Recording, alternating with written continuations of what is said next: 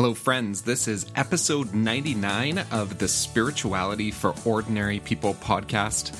My name is Matt Bruff. I'm a pastor and an author and your host for today. And today, I just love this conversation that I have on the show today for you with Steph O'Brien, or Pastor Steph. She has been on the podcast before, and today I'm just super excited about this one because her new book is called Make a Move, and this is right up my alley because it's all about how we figure out maybe what God has in store for us or what we ought to do next in our lives, and it might be a small thing or a big thing, but it's really about like how do we discern, how do we know where God might be leading or what door might be opening for us. And in a lot of ways, this is a similar book and a similar topic to my own book called Let God Send. And so Steph and I have lots in common, and she's a pastor as well as me. She pastors in Minneapolis, which I often feel I have a soft spot for. I'm not really that far away in Winnipeg, at least by prairie standards. You know, maybe a 7 or 8 hour drive away from Minneapolis is not very far. And so, yeah, I just love talking to her about all of this. Very much, I really enjoyed her book. And in a lot of ways, I kind of saw that our two books in a way go together. Like I would love for you, obviously, to get my book, Let God Send, but also get hers too.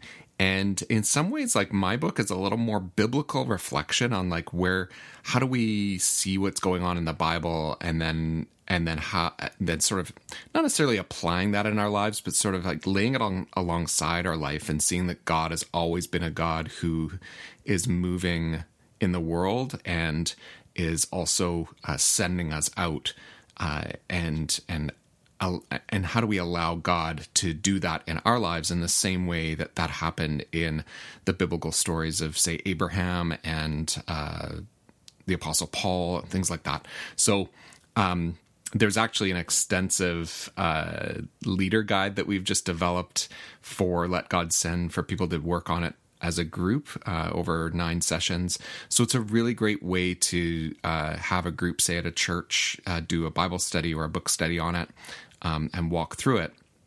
But in lots of ways, that's a little more focused on, how do we understand what God is up to and have eyes to see that, and then making a move into the world on that basis.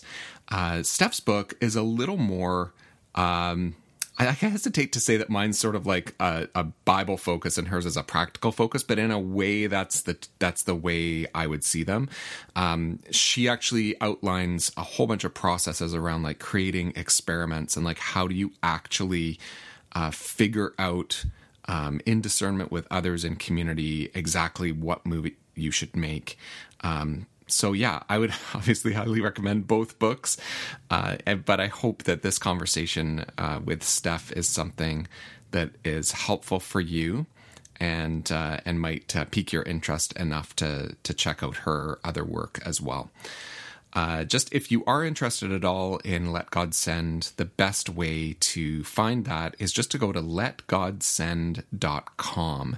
And you can find links to where you can get the book, but also a link back to where the study guide is available, because that's only available on my own online store as a PDF download, but it's for wide use. So if you're in a church and you wanted like 4 small groups to do it, you just have to get one leader guide and you can distribute it out, and then the participants can just get their books. So yeah, go and check that out, letgodsend.com. But for now, just have a listen to this conversation with Steph O'Brien. It's so great to have you back. I've had you on here before talking about your other book, Stay Curious. And now you have a new book out, which we're going to talk a bunch about, called Make a Move, How to Stop Wavering and Make Decisions in a Disorienting World. And this just came out. Yeah. Thanks for having me. I love it. I love having these conversations. And, maybe as an extrovert, the reason that I write books is so I can have conversations with folks. Maybe. I'm kind of on the bubble of introvert, extrovert. I'm more introverted, but people don't believe it. Really? but I do kind of like the idea of just sitting in my house having these conversations and not going out. Well, So yeah, that maybe is a that's what helpful it is. thing. We did So have a little book launch party, which not everybody does, but I did that because I think that's part of it. You know, if you're going to spend all this time as an extrovert sitting in a room writing something, first of all, it must be important, right? Like you're gonna chain yourself down to a chair to write something down because you think you care about it, and then second of all, like but then we can have a party, and then I can talk to my friend Matthew on Zoom and have a great morning. I'm so excited that you were able to actually have some people you had some people in person for your launch party, right? You're in Minnesota right now. In Manitoba, we were talking, we're in lockdown still, but yeah, we are doing really well with our numbers here. We, it was still social distance party and still masked up and everything, but we were really grateful I could use the venue that my church has been using, which is actually a wedding venue. And since we're in the like hipster part of the city, when I say wedding venue, I mean large warehouse that's been made to look nice. And so it's very spread out. And so I was so grateful to have that opportunity. And any other time of year, that kind of space or any other time in our world, that space would have been very expensive. But to use it since it's part of what my church is using, was such a blessing. And yes, to see actual people and to look each other in the eyeballs, even though we couldn't see each other's smiles, was worth it. It's really great. I think this book is, well, it's right up my alley because you're a church planter and I've planted a church, and these are the kinds of things that I think church planters really care about. But I was like making a move, actually doing something, making something happen. But as I read the book, I realized, oh my goodness, this book is like, I don't know how, like, we're not supposed to say books are for everyone, but I feel like this is for everybody. Who says they're not supposed to say that? You're supposed to find your little niche or whatever, right? Yeah. But I thought, wow, like people really need to take a look at this because it's kind of like, I want to ask you, like my first question that I think I sent to you was, how do I figure out what to do in blank area of my life? Yeah.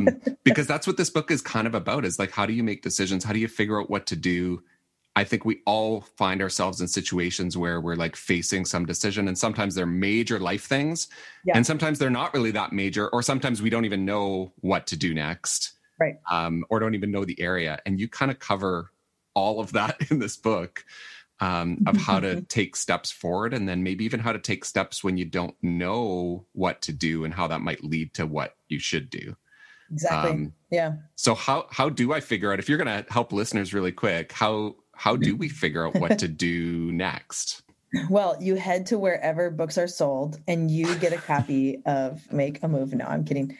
I think that in a lot of ways, I am just so passionate about what it looks like to truly try to follow the Holy Spirit in your life. And I think that's not an easy thing, and it's messy, and it's a little confusing. And on this side of the kingdom where it's still, in our midst, but not fully here, I think it's tough, but I want that for people because I know what it's like to live that life, and how, vibrant, and even when it's challenging, how the difference that Jesus makes to be having left the Holy Spirit to us. And so I think in a lot of ways, the felt need, though, that we have why do I need the Holy Spirit, is when we don't know what to do, when we feel unsure, or we think maybe the decision we're making isn't the best one, and is there something else? And that felt need is really real and valid. And I think God cares about it. And whatever questions people are asking about little things and big things in their life, I really think that God cares about that. And I think the conversation has, for many years, surrounded around this idea, and this is not in every tradition, but in mine at least, has really surrounded around this idea of finding God's perfect will. This term has been used quite a bit. And I think that while I do think that the God of the universe has a will and a hope and has plans for the world, depending on exactly how you look at it theologically, I just think there's also opportunities for us as human beings that were created in God's image to also make some decisions, and to do that in conjunction with God in a way of joining in, not only trying to discover something as though God's holding it back and like a treasure map, and maybe you'll find it, maybe you won't. I think there is a focus that we could have more on the way that we discern than like what exactly the will is. And that the way of Jesus and the way of the Spirit interacting with humans and humans trying to join in is the most important thing, And along that way, we will discover God's will for us. And sometimes that will be, hey, kids, you're my child. Like, which one do you want to do? Like, I'm with you either way, hey, And I think that's in some of us would say, I just no, actually, could you just give me an answer? Like, which one am I supposed to do? But I think most of us, if we really dig deep in our hearts, would realize that that's not the kind of life we want, where it's prescripted for us. And it's not the kind of relationship we want with God, that it's directive and not relational and both, conversational. And fortunately for that, that's not what we want, because I don't think that's what we were made for. And I don't think that's the God that we see. And so I think when people are saying, how do I figure it out? The question is, and why I talk about making a move, the question is, what are some actions I can take? What are some things I can step towards that will help open up the spaces of discernment for me? Because while I do believe that we can sit in a prayer closet and hear from the Lord, I think there's some really practical examples, especially in the New Testament, about looking for what God's doing on the way as you have these questions, and how that kind of seems good to us in the Holy Spirit, and one step at a time gets us to the places that are deepest in our hearts and where God wants us and where God's leading us. Give me an example from the New Testament. Like I have like 6 that come to my head. Yeah, like my favorite one is when in Acts 16, when everyone's trying to figure out where do we go next, and they've tried to go to multiple places, and the Spirit of Jesus, it just says the Spirit of Jesus didn't let them. Yeah. And I'm not sure what that means. Like if like a hologram of Jesus like was floating in the road and like told them they couldn't go, like Princess Leia style. I don't know. Or it's like Gandalf, like you shall not pass, right? Or maybe it wasn't Gandalf. I mean, it was probably Lord of the Rings or Star Wars. Like it was one of the two things. Most likely. But, I mean, if I think about it in my life, like there's some examples of times where I'm like, I think that might've been the Spirit of Jesus not letting me go there, but it wasn't a hologram Jesus. It was just like, well, I don't understand. Why isn't this working? But they try to go multiple places and they can't get there. And of course, I'm sure they're all, praying, listening, wondering. And at that time, and I think it's a good moment for us to reflect, it was customary to take moments and timeframes throughout every single day to spend some time in prayer. And so they were, I'm sure, praying and then also saying, well, God, is there someplace we're supposed to go? Because it wasn't Binthia, apparently.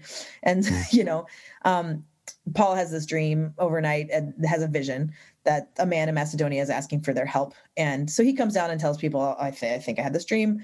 And based on lots of other stories, it sounds like what they would discuss is, okay, well, does it seem good to us in the Holy Spirit that we should move towards Macedonia? And then they did.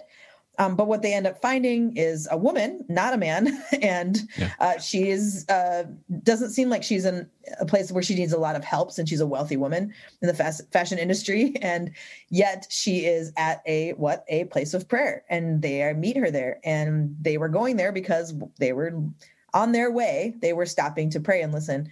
And they meet her, and, long story short, she ends up coming to faith in Jesus, and so does her household, which is an influential one. And many people call her like a gateway to Europe, because in a lot of ways, the evangelistic movement into parts of Europe started with what happened there in that town. And you know what? I bet there was a bunch of men from Macedonia who were helped by the Spirit of Jesus and became Jesus followers.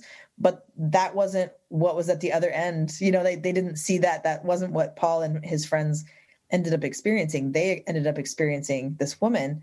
And so it's going like, well, God, why didn't you give him a dream of a woman named Lydia? That would have been a lot more clear, Yeah. Well, I don't know. Maybe if Paul came down and told all the other guys, and probably some women, I was dreaming about women last night, they would have been like, well, Paul, that's not how we follow things. Like, that's probably another type of dream, buddy. I mean, I don't know. Like, it's a different time. But God gives us visions, pictures, patterns. God speaks to all of us in different ways. And most of the time it isn't an audible voice. And a lot of times it's not a visual vision. It's messier than that. But look, that was Paul. Look how messy it was as Paul, So I just kind of think that the how do we kind of trial and learn, I call it, our way into where God has us, that those maps at the end of the Bible that show Paul's journeys.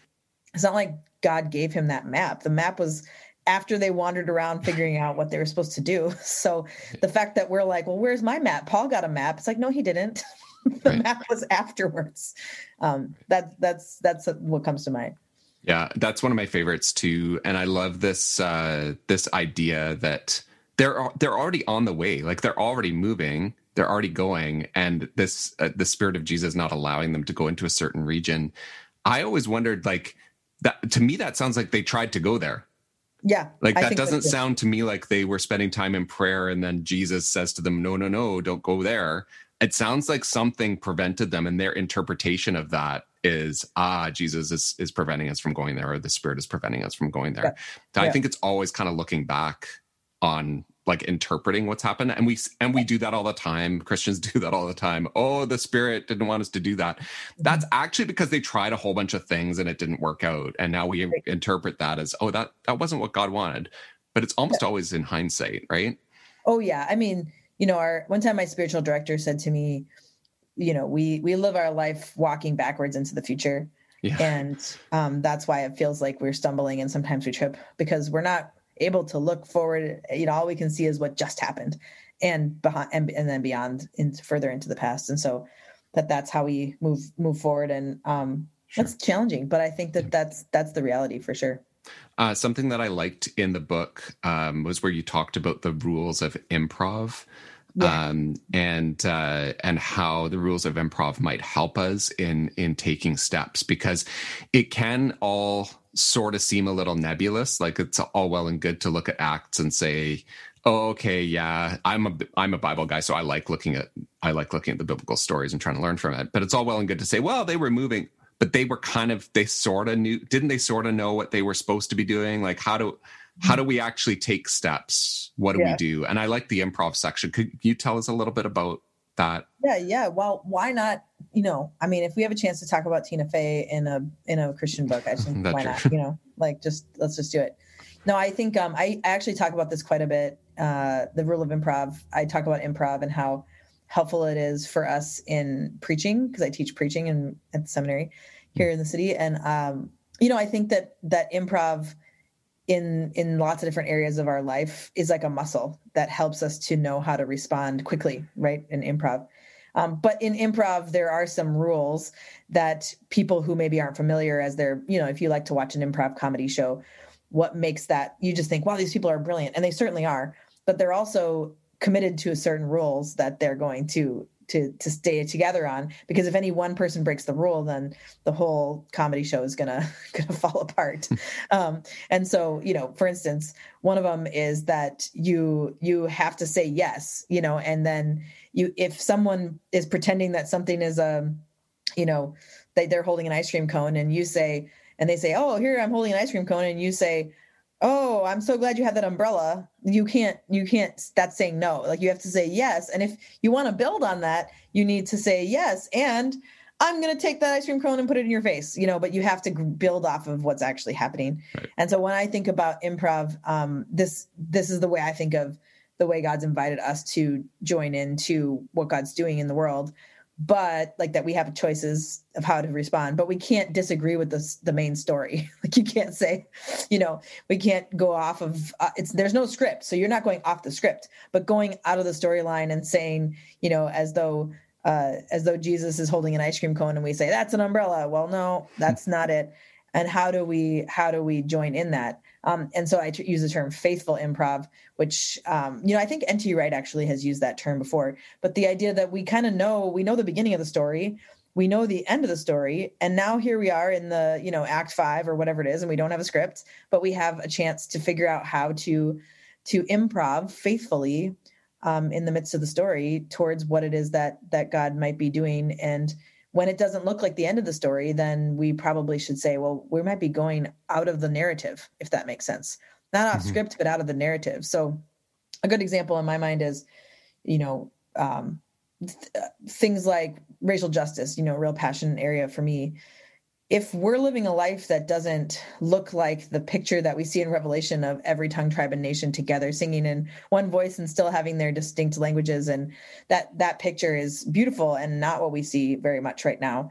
And so if I'm going to faithfully improv towards that picture that we see in the end of the story, then anything that I do that's divisive or tearing apart people and their humanity and their image bearing is going out of the narrative, So a lot of people might ask right now, well, I don't know. I see that's a problem. What do I do?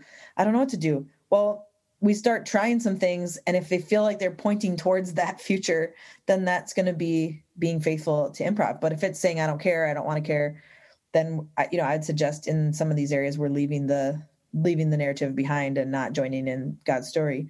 And so that would be true for decisions we're trying to make in our life and what we're hoping for when it comes to big decisions, little decisions, what we want to do with our vocations and jobs, and who we're going to spend our life with and who we're going to invest in. All of those decisions, there's this picture in mind of this restoration, and how are these decisions going to be a part of the faithful journey towards this picture that God has for us in the end. And I think all of the decisions that we make in our life can be seen through that lens of being a part of the redemption story right now, and someday the full restoration story. There's a quote which I want to read just from, it's later in the book, but it actually kind of summarizes, I think, a good chunk of what the book is about. And maybe we can talk a little bit about that. But it just says the next shift is from fearing the future to choosing to see your life as an adventure of trust with God. To do this, we must let go of decisions with predetermined outcomes and embrace experiments with learning outcomes. So there's lots there. But I think especially like the middle section of the book is about these experiments, which you call, or is it missional experiments that you say, or is it like, or do you? I think you have different kinds, right? Yeah. So I just think of experimenting as a way to do what I call discernment through movement. Yeah, and which gives a little bit of structure to it. So it can get a little loosey-goosey sounding like, okay, wait. So how do we follow the Holy Spirit? Wait, what do you mean? And I think for us, Western thinkers who appreciate linear, there's nothing wrong with that. So to say, okay, well, let's borrow from the scientific method and say, because what is the scientific method? A bunch of people who don't know for sure something and they're trying to discover it. Oh, that sounds like trying to make a decision. I don't know. I'm trying to discover it. And so what they do is they say, well, what's the question that we have? What are we trying to discover? Of course, they might have a hypothesis, but they don't know. And then they say, well, what's our first experiment we should do? And does that feel like it makes sense? They do a bunch of other research. And then they design the steps for that experiment, because then they know, like, hey, did we follow it the way we planned? And that helps us with our learning. Then they try the experiment, and then they review and see what they learned. And then a scientist, that's their whole life, right? Then they design another experiment and another one and another one. And, whether or not people resonate with science or not, that's really more of what I think life is. We love to say, well, I don't have a hypothesis. I know what's going to happen. This is the plan. This is a plan. This is a strategic plan. I know how this is going to go. But anyone who's lived for a little while knows that's not how life works. So if we were to approach it less as this, predetermined outcomes and high expectations, and this is exactly what I want this to be, and more with this openness to the idea that God's not offering us certainty, but offers us assurance.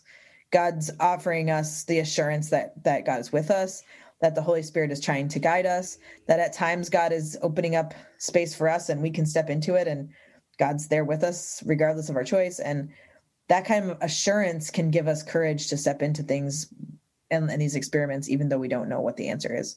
So I kind of break down in the book the steps of an experiment and then give some case studies and examples and talk about different types of experiments, missional, vocational, relational, and how we can create those experiments in our life. And before anybody gets too overwhelmed by that, it's not as cumbersome of a experience as doing a scientific experiment. It's really more of a framework to think about how you're stepping into things in your life.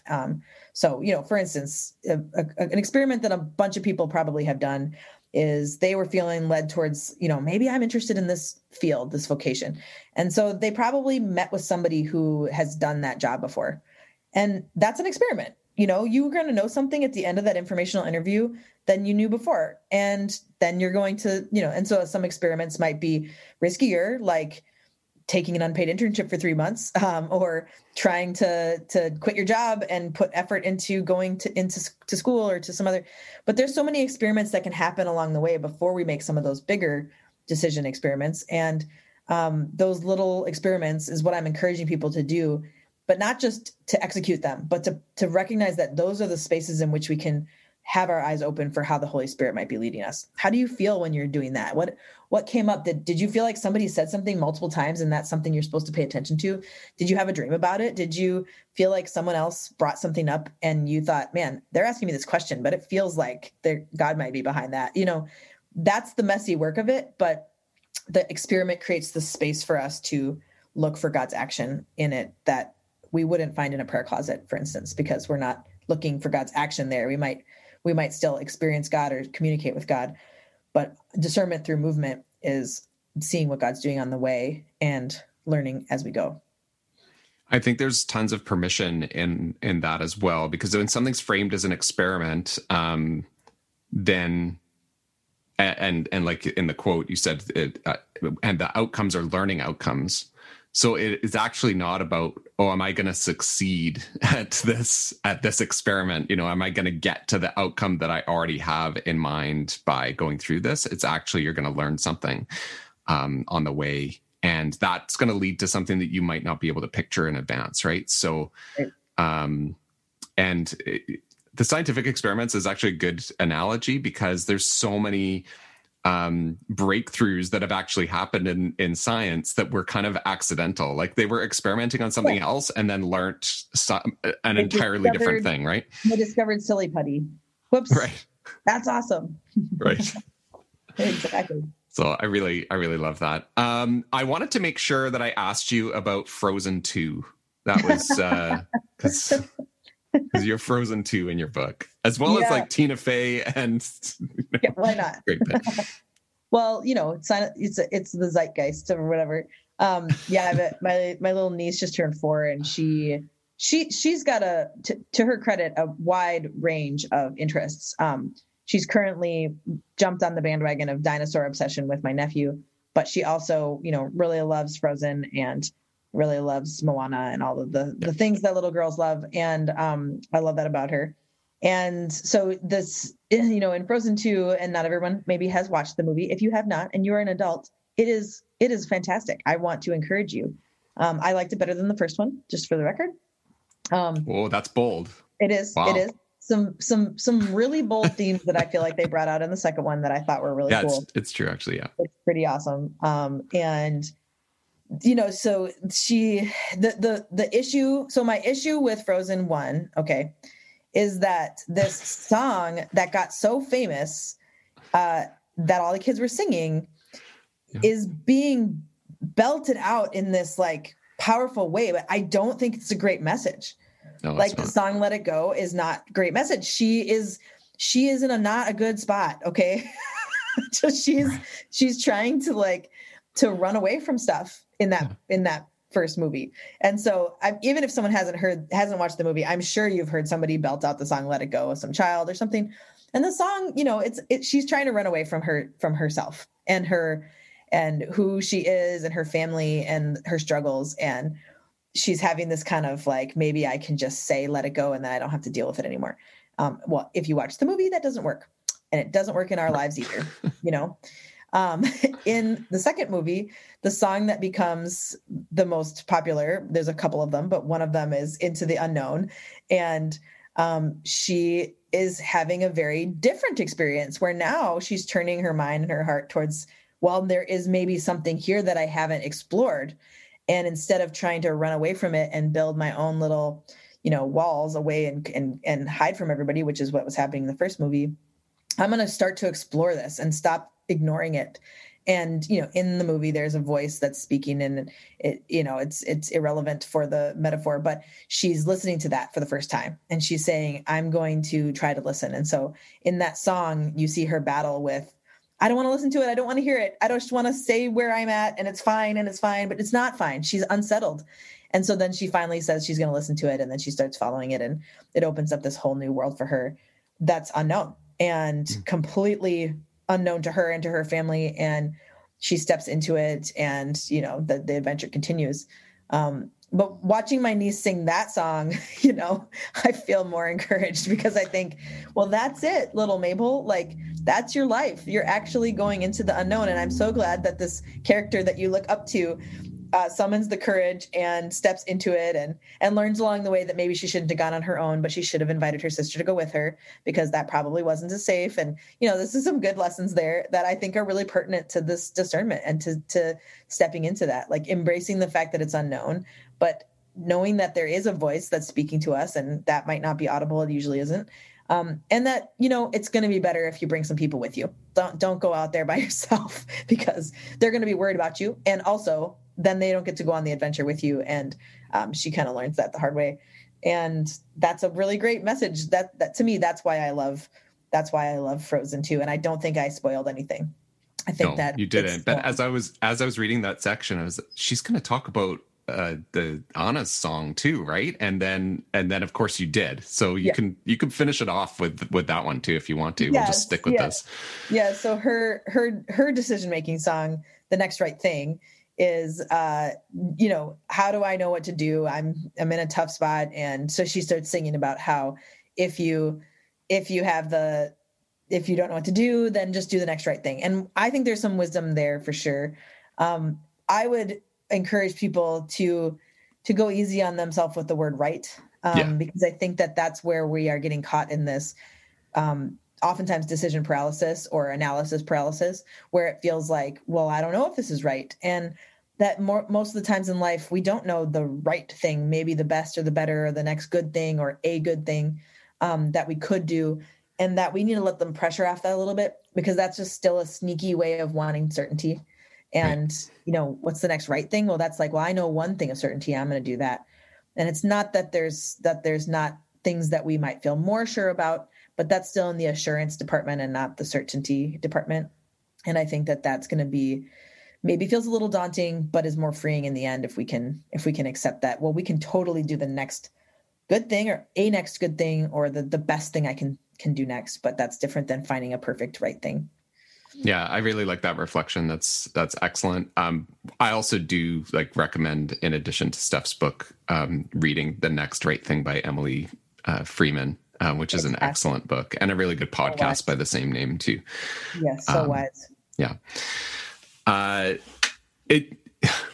I'll tell this story because it's fun. Around Frozen 2, my wife and I and my daughter, just before the beginning of 2020, were in Los Angeles for vacation, and we went to see Frozen 2 at the El Capitan Theater in Hollywood.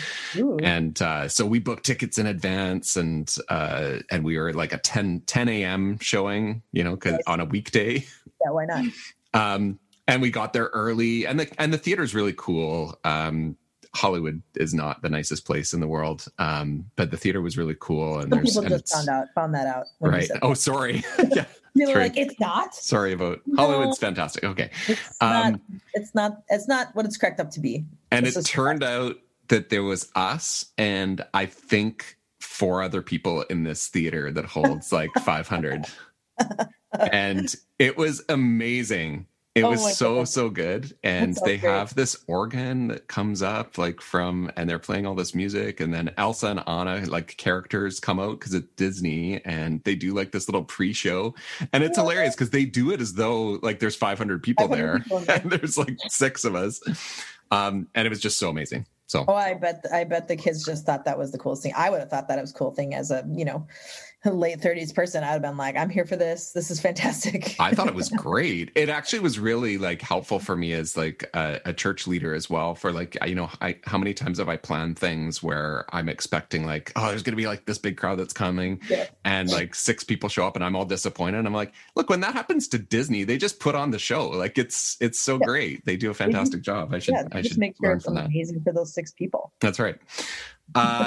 Now, with that in mind, I want to ask you as well about disillusionment, because I think really you have this thing that stuck out for me. Was the question isn't if we will experience disillusionment, but rather what will we do with it? Yeah. And I want you to answer that question, because you asked that question and you have a bit of a reflection on it. But I actually think this is a big problem, that we do kind of get to a point where we might get to a point where I don't want to try to figure out what to do anymore. I'm just, and some of that's decision fatigue, but sometimes it's just I'm done. I'm sick of things. Yep. Like, what do we do with that? Yeah, I do think this is a big problem. And almost there's a few things that happen in this book where I'm like, is this a whole nother book? But Yeah. that's kind of a writer problem. That might be one of them. Yeah. I think in Stay Curious, I think the idea of how we make decisions, then like if we're curious about who God is, then what do we do if we do think said God wants to join in, wants us to join in? I think with disillusionment, I think of it as like a spiral, like a disillusionment spiral, and we can fall into it, and we will fall into it. But the question that I'm asking of like, what are you going to do with it? How are you going to respond? Is really crucial, because I'm a little bit of an armchair psychology person. I did an undergrad in psychology, and what we know about our brains is that it develops patterns, and if we experience disillusionment in an area of life, let's just, since I was using vocation, let's use vocation. You get into your first job in your mid-20s and you're like, wait a second, this is not what I thought. This supervisor does not recognize my good effort, and my coworkers are kind of jerks. And, that mission statement on the front of our business about how we're socially entrepreneurs is just to make more money. And, you can see how easy in a lot of spaces we can get disillusioned. And I spent 4 years and $100,000 getting trained for this. And so then what do you do with that? And I don't know what that exact person should do. But what I do know is that if that disillusionment leads to apathy, to quitting prematurely or quitting immaturely, or to starting to badmouth your boss, or there's a lot of really unhealthy things that we do when we're disillusioned, or just kind of checking out. I think that's maybe the most common one. Then what we are doing is creating a pattern of how we respond to disillusionment in our lives. And every pattern that we create is just harder to change. It's kind of like, a lot of times psychologists will use the image of, forging your way through the forest on a path. And the more you walk that path, the more it's easy to walk through, right? Once you clear away all the brush. And eventually when we do something time and time again, it's like a 5-lane highway. Our brain just chooses that.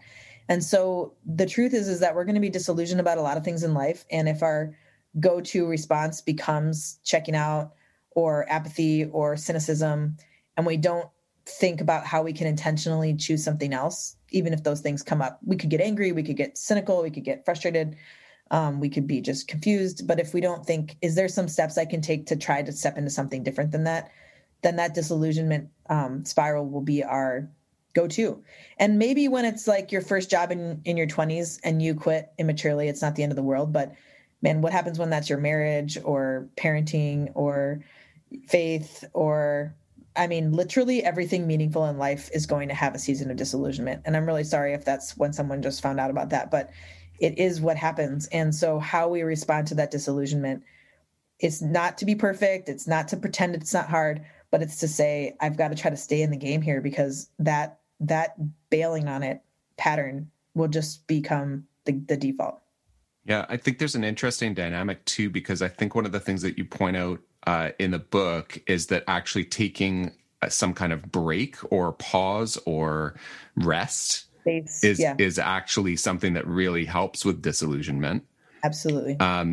So I think it can be tricky. I think that's bang on. I think that's absolutely right. But it can be tricky to say, well, am I quitting or am I breaking? Am I bailing out of this, or am I just having a stop for a bit? Well, and that's where I think that the experimenting concept comes back into play really well, because the fifth step of the experiment, the way I outline it here, is you have to review and say, well, what did we learn here? Yeah. So if, here we are, two pastors, and I'll just say, look, if you feel like your church has been a space that hasn't been safe for you, and it hasn't felt emotionally, spiritually safe, or you're feeling hooked by stuff that's happening, I don't know, and you say, I want to take a break. Okay. As a pastor, I've said to people, like, maybe you need to, but say, okay, here's the time frame I'm going to do that. Here's the conversations I'm going to have along the way. And and it doesn't have to be the pastor, I'm not saying that, but here's a conversation partner, at least one person who's going to hold me accountable to asking myself in a few weeks, what did I learn? What do I feel differently about? How do I feel about my relationship with Jesus now? I mean, there's there's a reality that people could end up having a much more vibrant relationship with Jesus when they're out of a space that's not healthy. But what if you were the enemy? Wouldn't you say like, yes, and never go back into any sort of space with other people who are trying to follow Jesus in any form, even if it's in a house church or anything, And so the experiment could actually just not happen. In my mind, there's no such thing as a failed experiment except one that you don't do. And if you don't actually look at the review and what you learned, then you didn't really do the experiment. You might have started it, but you didn't really execute it. Mm-hmm. And so, for example, that would be, what are you actually going to try to do in that time? When you're taking that break from your work or from church or from some space that you need to get from an unhealthy friendship or whatever it is. Right. Like, back up and say, what do I actually hope for this time? Because human beings will just we kind of just fall into ruts, Right. I think too, there can be like having some discernment around like what it is that I might need to break from or have a rest from, because it may be that, because I think lots of times when you're disillusioned, it kind of leaks out into all areas of life. Yeah. Right. So it might not mean, I'm taking a break from this relationship with with my parent or like with my kids or something like that, because right. I'm getting aggravated every time I'm in that relationship, and that it might actually be something else. Like it might be some other thing that you need to take a rest from. Yeah. And that rest suddenly starts to infuse meaning back into those core relationships. Yeah. So I found that for me as well, if I'm getting stressed by some other thing and I'm able to offload that, it might be sometimes like a committee that I'm on or something like that. And I realize, this is really affecting how I view everything else.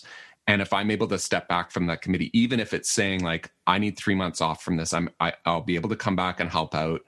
But I need a few months off. And suddenly it's like a month later, things have started to kind of fall back into place a little bit, almost magically, right? So some of that is being overloaded, but I think some of that is just that disillusionment kind of leaks. And I think that's really dangerous.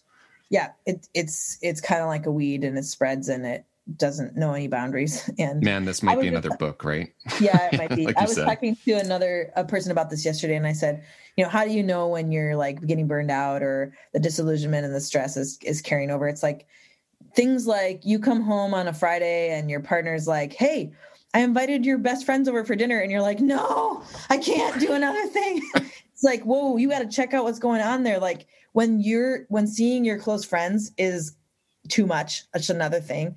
Like there's other stuff going on. And I don't mean that to be a shame thing at all, but to say like, that's an interesting diagnostic to something might be happening there that we need to get to the bottom of. And absolutely, if you're disillusioned in your work, don't think that's not going to affect your marriage. If you're disillusioned with your parenting, don't think that's not going to affect your work. It does. We're human beings that don't compartmentalize even when we want to. It doesn't work that way. Right.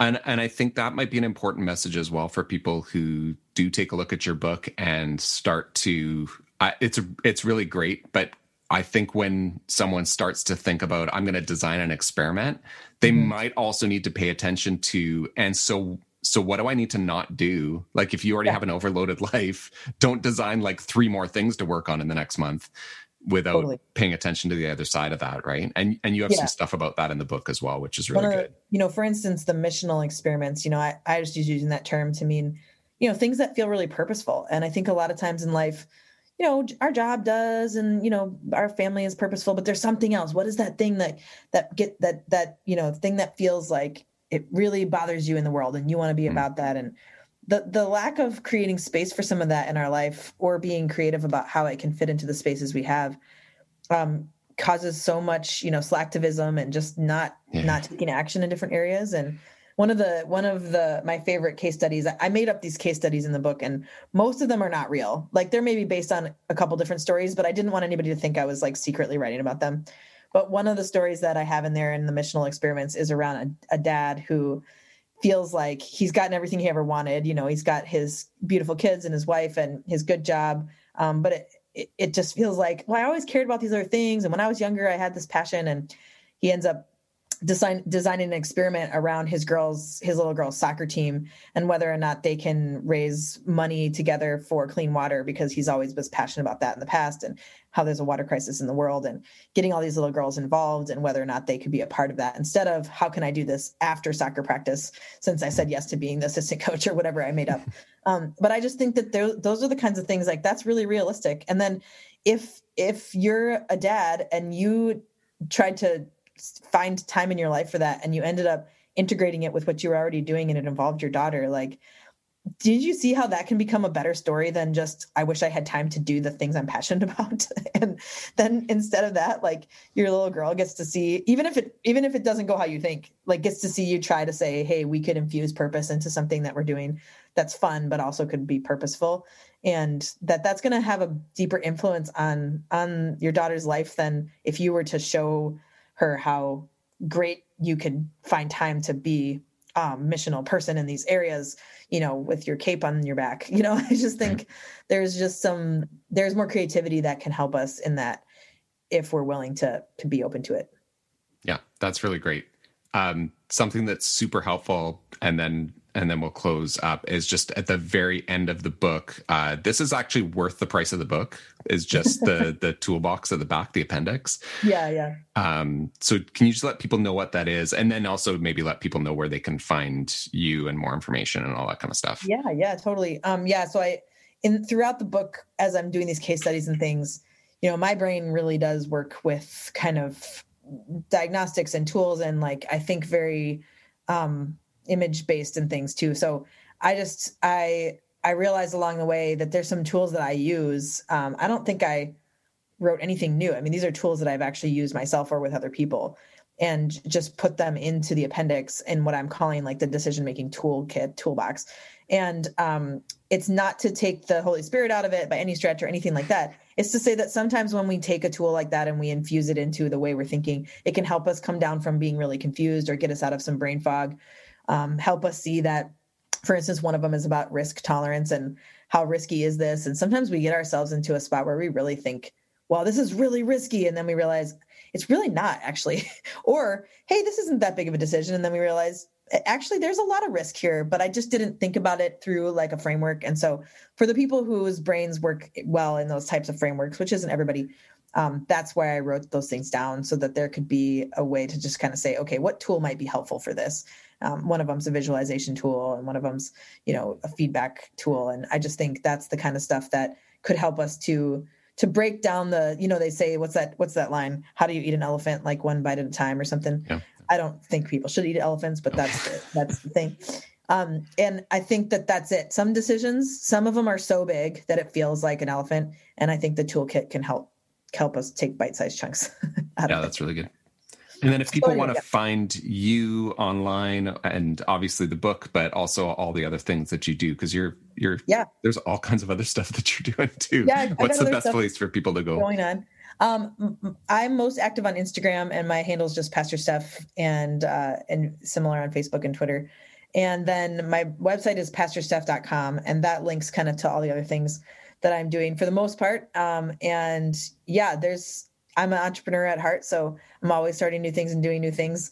And I think for the most part, my church is very grateful for that, because then they don't have to be the only place I'm starting new things. So that's good. But we do also start a lot of great things. So if you're interested in my church, it's millcitychurch.com, and can see some of the fun things that we're doing there in Minneapolis. And that's probably the best places to find me. Great. Have you met other pastors named Steph?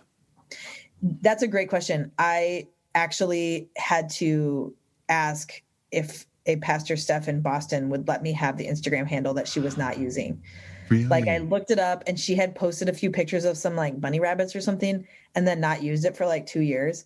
And then, this is a true story, and wow. I could tell you.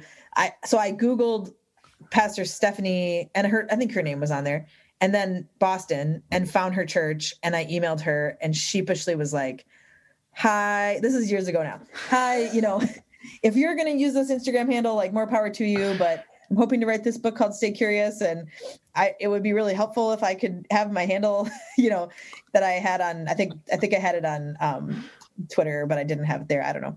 Anyway, she said yes, and she was really sweet about it. And but yeah, I have met a few other Pastor Stephs, and you know, we can add little, you know, addendums onto Pastor Steph. But if you see anybody with Pastor Steph 123 or Pastor Steph, whatever, that's not me. It's just Pastor Steph. Just Pastor Steph. I was going to ask, like, are they jealous of you? But now that I've heard that story, that's like, oh, I want that handle. That's like, you are the Pastor Steph. There is no other. But Pastor Steph, except for the one in Boston, the one in. Right. There are more. There are more for sure. Yeah. Thanks so much for this. I really appreciated the conversation. Yeah, you're welcome. Thanks for listening today. I hope you found that conversation helpful. I know I just loved talking to Steph again, and I think if you're interested in her work, go and check it out for sure. I hope also you'll check out Let God Send by going to letgodsend.com. My own book, you can find links there to where to buy it, but also a link to the store where you can get the leader guide for if you're interested in leading a group through Let God Send over 8 or 9 sessions. My wife and I put tons of work. My wife was the co-author on the leader guide. We put tons of work into that guide over the last number of months, and we think it's going to really help a bunch of people. So hope you'll go and check that out. And if you do, or if you have questions, or if you just want to let us know, hey, we're using it or we're interested, send me an email. I'd love to hear from you. So just send an email to matt@mattbruff.com. I always love hearing from readers or listeners, or just if you're part of my congregation even and are listening into this and have read through the book, feel free to send me an email and let me know how you liked it, or if you've got questions, that would be great. So again, thanks for listening today, and take care.